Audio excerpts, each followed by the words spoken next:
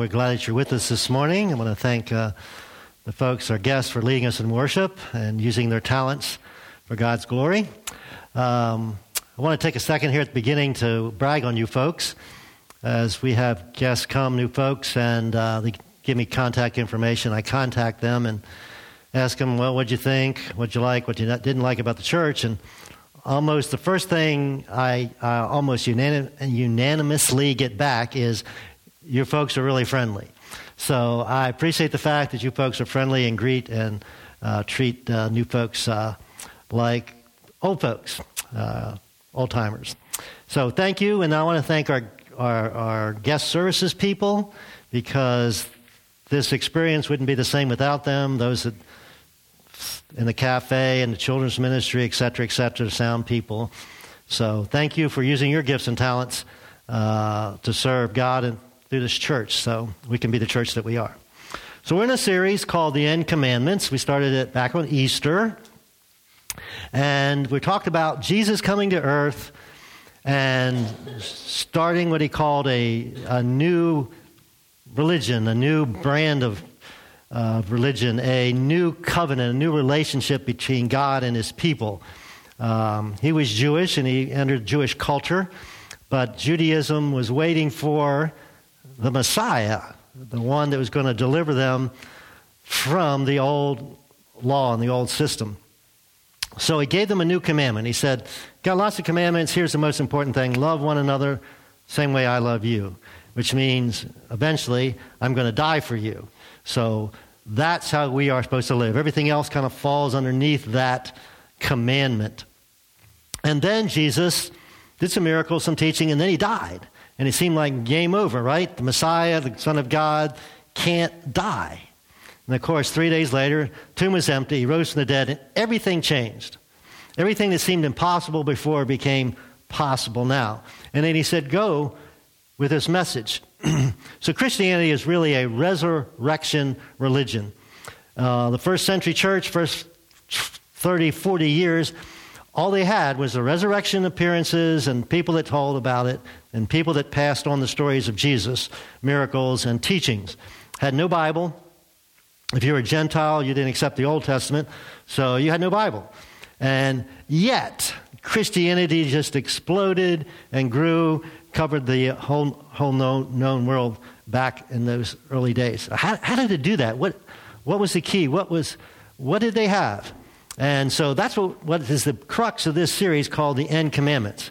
They basically had the resurrection stories and these commands of Jesus, and we're looking at 5 of them. Last week we looked at fear not, and they seem not even like commandments. They seem like these impossible instructions, these things that we're told to do that we can't really do. How can I not fear? That's just part of life, isn't it? And we're going to look at even one that's more difficult today, if you can believe that. So what did it look like to be a Jesus follower in the first century? Paul wasn't a Christian yet, so he didn't have to start his writings. What did it look like? Looked so impossible until the resurrection. The disciples were afraid of everything before Jesus died or when they died. After he rose, they became fearless, and many of them were killed for their faith. So we're going to look at the story today, where we find the end commandment we want to talk about today. But it's really important to understand the context or the environment or where it takes place. It takes on a whole new emotion for us.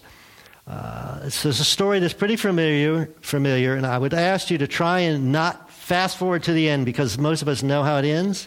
Just pretend you don't know how it ends and just kind of follow along as we go through the story and kind of understand the emotion and the drama that's going on in this text. It's actually in John chapter 8.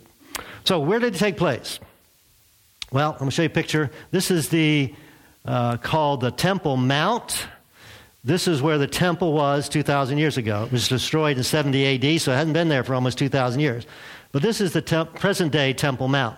Now, on the Temple Mount today is a mosque, the Dome of the Rock, and the Dome of the Chain. That's the 3 buildings on this site. They're all Muslim-controlled, so Muslims control this area for over 1,000 years. They worship there. Jews are kind of left out. They're on the outside of the wall. And some of you might have heard the Wailing Wall. So they stand against the wall and wail about the fact that they don't have their temple anymore. It's actually a 30-acre site. So let's see, our church sits on 5 acres here. So, it's a pretty big site. This, in Jesus' day, was the center of God, the center of God's activity. This is where you went if you wanted to encounter God. Now, thankfully, today we don't have to go to a specific place. But in Jesus' day, this was where you went to encounter God. Now, once you went into the gates of the outer wall, this is the south wall here. Obviously, this is west and north. Once you went to the gate, you entered the largest area, which was called the court of the Gentiles. And most of us, if not all of us, are Gentiles. That means we're not Jewish. This is the part we could go into. We couldn't go any farther than that, but we could go that far. After that area became the court of women. So if you were a Jewish woman, you could go through another gate into the next area.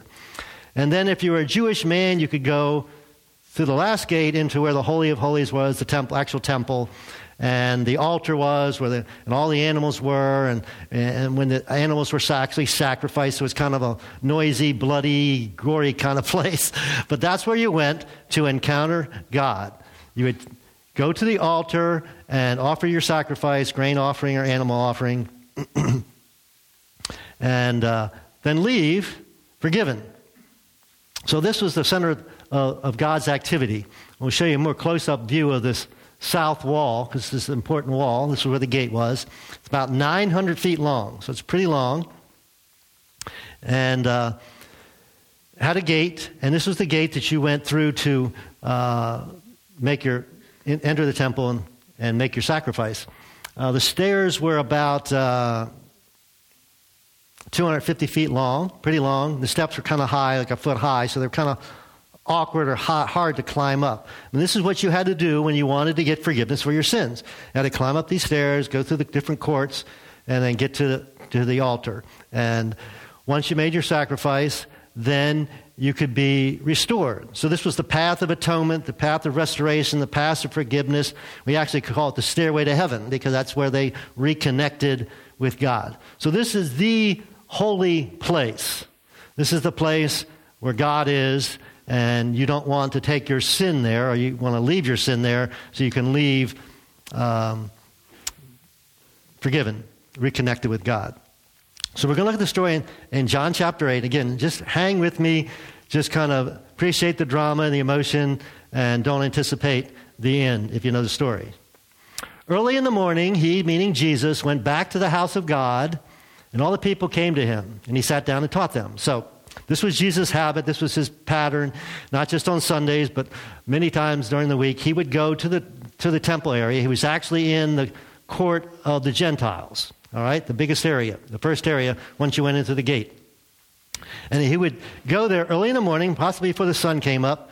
Some of you aren't morning people. Evidently, Jesus was a morning person. He got up early. And then he went there to teach. That was his pattern. And where Jesus went to teach, people came. He was a good teacher. He was charismatic. People would flock to him. And so he had this big following, even early in the morning at the temple.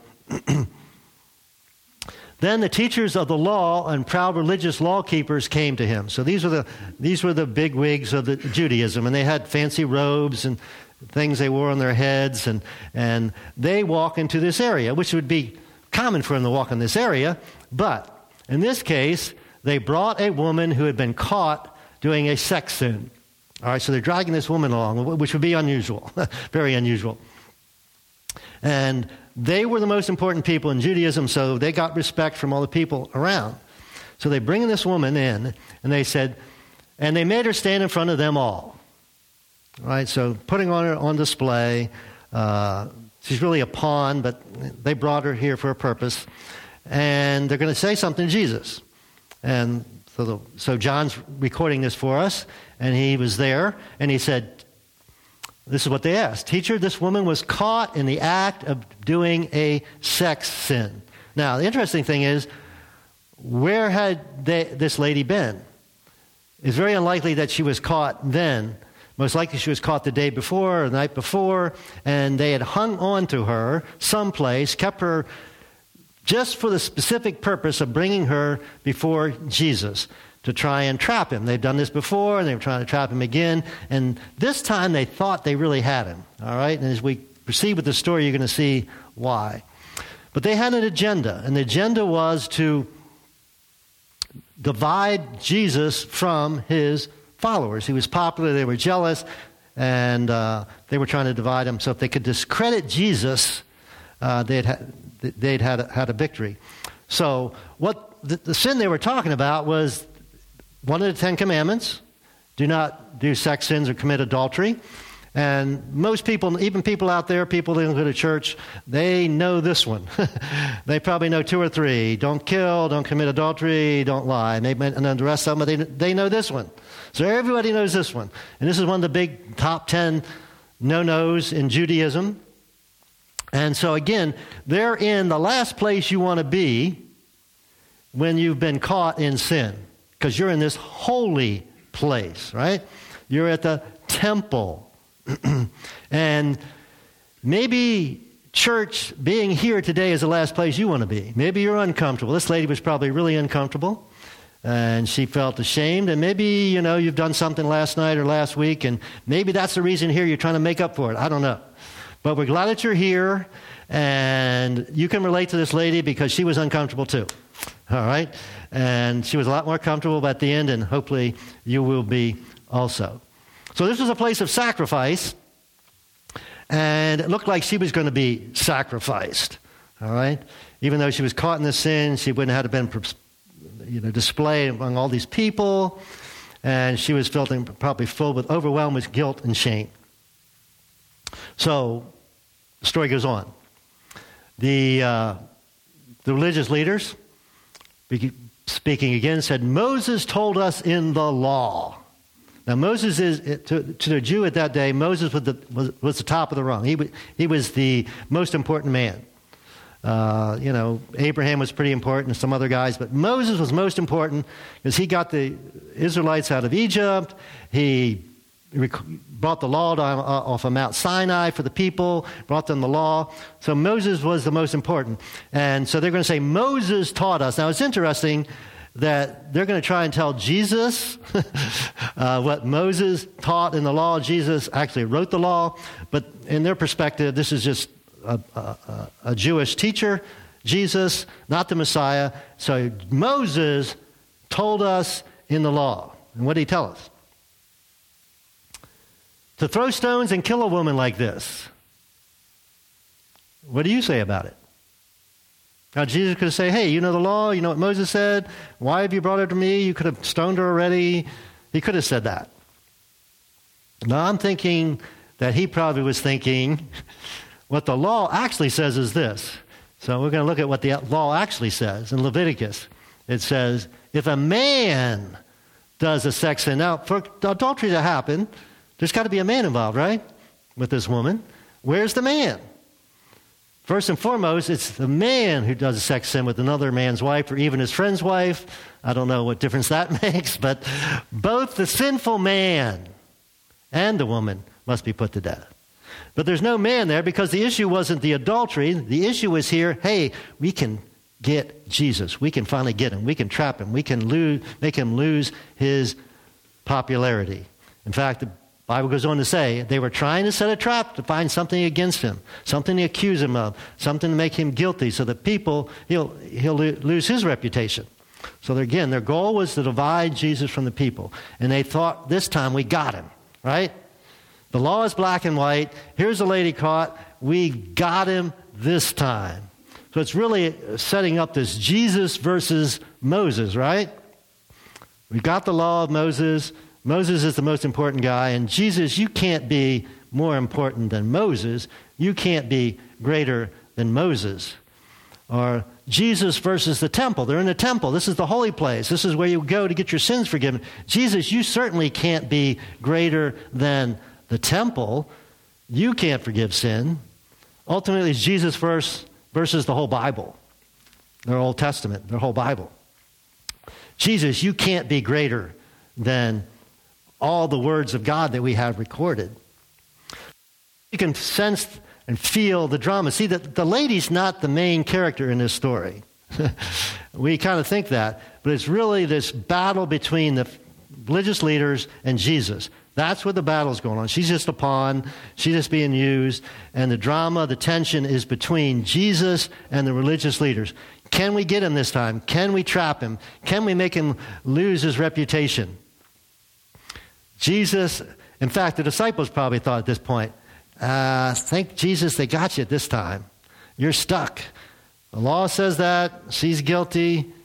Maybe we back away from following him because he can't get out of this one, can he? Well, let's see what happens, right? So, Jesus got down and began to write in the dust with his finger. So they came to him, asked this question, wanting an answer, and Jesus gets down and starts writing in the dust with his finger. Now, something's lost on us because most of us aren't Jewish background, but in Judaism, they actually had this belief that the Ten Commandments were engraved on those stones by the finger of God. God took his finger and kind of wrote in the stone. So that was a common belief of Judaism. So we've kind of got this picture. We've got the finger of God versus the finger of Jesus because they didn't believe he was God. So this is more drama, more tension going on as Jesus is using his finger to write on the ground. So what's going on? They're kind of, they're persistent. They keep on asking him. All right, wait a minute, Jesus, we asked you a question. We want an answer. We expect an answer. You're this all-wise teacher. You got to give us an answer. And so he stood up and gives them an answer. Anyone of you who is without sin, go ahead. You can throw the first stone at her. Now again, where were they? They're on the Temple Mount, the holiest place on the earth to a Jew. And when you went there, you were aware of, if not before, more aware of the fact that you are of your personal failures, your sins, the things you messed up. And we all have done that. And so in that place, you're especially aware of it because that's where you went to confess it and get forgiven for it. Now, the other interesting thing about this is, was there someone there without sin that could have thrown the stone at her? Yeah, Jesus, right? So there actually was somebody that could have done this. And it was the one that asked or made the challenge. Yeah, anyone without sin can throw the first stone. And then he gets down and writes in the dust again. Now, theologians and religious type, we kind of like to conjecture, what was Jesus writing on the ground? What could he possibly be writing? Is he writing some scripture verse or something? Here's what I think he wrote, all right? Takes one to know one. It's probably not. It was in Aramaic or something anyway. It would have been in English. But that's what I'm thinking he's thinking, all right? So he goes on. When they heard what he had said, they went away one by one, or they left one by one. They went out. So they left the court of the Gentiles, went out the gate and down the steps. They left, beginning with the oldest one until they were all gone. Now, why the oldest one? Well, the oldest ones would have gone up and down these steps into the altar, offered sacrifices years and years and years. And so they would have been especially aware of the fact that this was a place not to condemn others for sin, but this is a place to get forgiveness for our personal sin. It probably eventually dawned on them where they were at and the purpose of that place. Now, Jesus wasn't bothered like we are by the same sins we are bothered with. Things like sex sins and murders and child abuse. These are the sins that really bother us. There's really one sin that really bothered Jesus that he got irate about. It wasn't any of those things, even those things are terrible. It was self-righteousness. The idea that you think you're better than somebody else. Just because I haven't killed anybody. And of course, in the Sermon on the Mount, Jesus addressed that. Did you hate somebody? And I haven't committed adultery. Well, did you lust after? Et cetera, et cetera, et cetera. So what Jesus really hated was self-righteousness. And that's what these folks were exhibiting by bringing this lady caught in adultery, thinking they were better than her. So they go out, and Jesus was left alone with her. So he stood up and said to her, "Woman, where are those who spoke against you? Where are your accusers?" Now, I believe some of the crowd was still there, but the accusers were all gone. So he goes on. Has no man said you are guilty? Now, she was guilty. She was accused. But he's saying here, has no one forced you to pay? Has no one actually thrown a stone at you? Because that's what the law says, because you are guilty. Has no one forced you to pay? And her response is, no one, sir. No, they're all gone. No one is left to accuse me or to make me pay. What was the just penalty? According to the law, for what she had done. Why? Because all of them had sinned also. So, are you ready for Jesus' response if you don't know what it is? And it may be something, maybe the reason you're here today. The crowd decides some of you need to hear what Jesus said to this woman. Maybe because you've never heard it before. Or maybe because you've got some different idea what God is like in Christianity and so forth, and how God views us and deals with our sin. So here's what she said. What he said. Neither do I say you're guilty, but she is guilty. Neither do I say that you have to pay for this. I am not going to stone you. Nobody's going to stone you. You do not have to pay. Now, the interesting thing is that before long, he was going to die and pay for her adultery and your adultery and my adultery and your sin and my sin. So Jesus is saying, I've come to replace all this. We no longer need to stone people. We no longer need to walk up the steps and go into the temple and kill an animal or bring some grains to offering and burn it on the altar to get forgiveness. Neither do I say you have to pay. And then he gives her an instruction, actually a command. It becomes in Jesus' command. He says, go on your way. Go on down the steps. You're free from this penalty. You're free. You don't have to worry about being stoned. You're free to go. Wow. You mean I got away with it? No, he said you're free, but. You're free, but what? And do not sin again. Now notice he doesn't say do not commit adultery again. Do not do a sex sin again. He said go and do not sin or sin not. Now again, is this realistic? Is this possible? See, part of our problem is we know it's not possible, so sometimes we don't try. I thought about a baseball analogy. When you get up to bat playing baseball or softball, whatever, you know you're not going to get hit every time. So sometimes you don't try just because you can't get a hit every time. No, you try every time. So Jesus is saying, hey, try not to sin every time. Now, it's really important to comprehend what the tone is here. Because maybe you've been to churches where the tone is, you are a rotten sinner. Or maybe you heard some preacher on TV, or maybe your parents treated you that way, or a spouse treated you that way because of something you've done wrong. What is the tone here? Is it condemning? Is Jesus shaking his finger at her? No. It's a tone of love. It's a tone of compassion. So the command is to literally, what is it? Sin not. Don't sin. Now here's what's really important. Jesus knew what most of us discover once we've lived long enough, and it's this. Every sin comes prepackaged with a penalty. Every sin comes prepackaged with a penalty.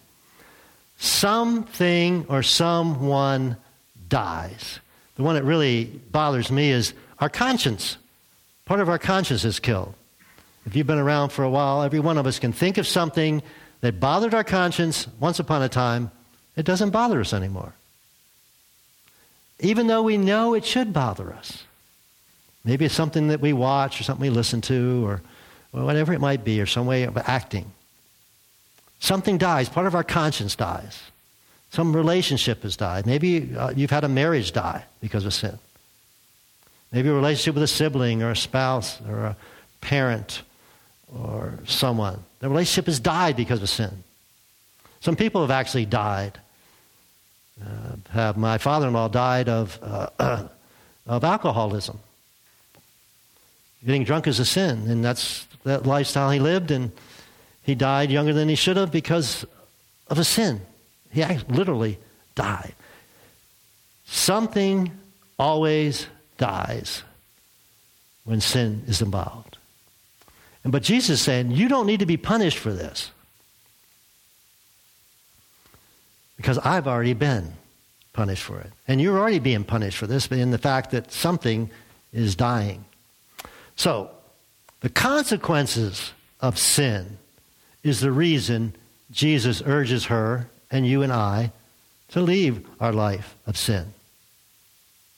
Had she broken God's law? Yeah, but that wasn't the issue. That wasn't what was important. What was important was she had broken God's heart. And she was breaking herself. She had lost her reputation, obviously. I don't know what it did to her relationships. Now, if you've got kids, you understand this. When your kids do something that hurts them, it hurts you. Remember that old adage? You ever say that? When you spank your kids, this hurts me more than it does you. My kids always thought that was really hilarious. But it's true, isn't it? And as a parent, you understand it, don't you? You hate to do it, but it's important that they learn because you don't want them to continually be hurt by their bad behavior. So, not just for her, but for us, the consequence of our sin is the reason Jesus urges us, or you, to leave our life of sin. And the amazing thing is, Jesus died for her adultery and for your sin and for my sin. So why do we know that the tone is loving and compassionate? Because anybody that's willing to die for you loves you. So the commandment is sin not. Not because God's going to get you, because sin has already got you. Jesus died because of your sin and mine. Now, I want to finish something that's a little uncomfortable. What is your sin?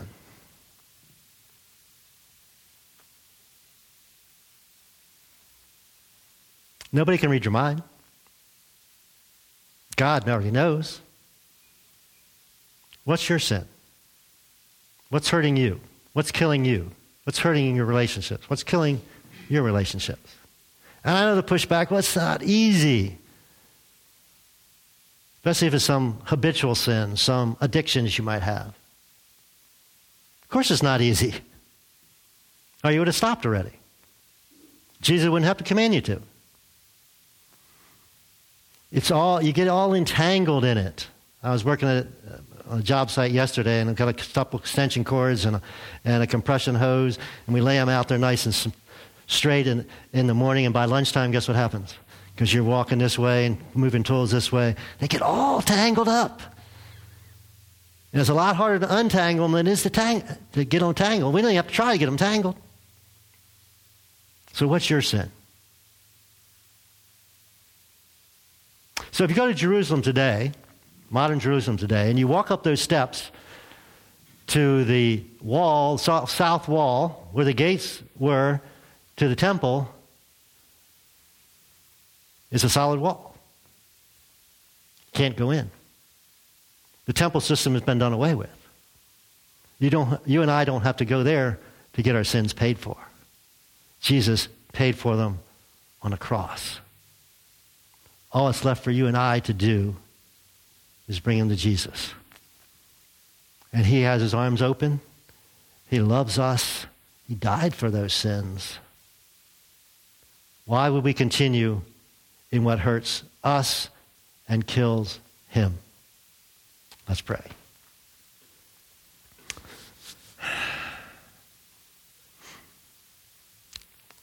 God, I want to just apologize for myself, ask you to forgive me. Probably I can voice this for all of us. We get comfortable with sin. We get entangled with it, and we know we can't be sinless, so we just kind of, hey, grace will cover it. God, forgive us for that. Because every sin isn't breaking your law, it's breaking us. And if you're not without Jesus this morning, I hope you understand that he loves you. He's not condemning you, but he wants you to leave that life of sin. He wants you to enter in relationship with him. And it's a gift that he offers us all. So I would urge you, as he is urging you, to leave that life of sin and come and join God's family. God, I thank you for that free gift that I get to offer. You paid for it, but I get to offer it to everyone. And we pray that those here would accept it. They wouldn't worry about the details. Oh, I got to change this, got to change that. That'll come. But yes, Jesus, you love me enough to die for me. That's enough. We'll figure out the rest. God, I thank you for the challenge, but also the possibility of at any given time to sin not. So I would not be hurt. Those around me would not be hurt. God, that is awesome. We can't thank you enough. And we pray in Jesus' name. Amen.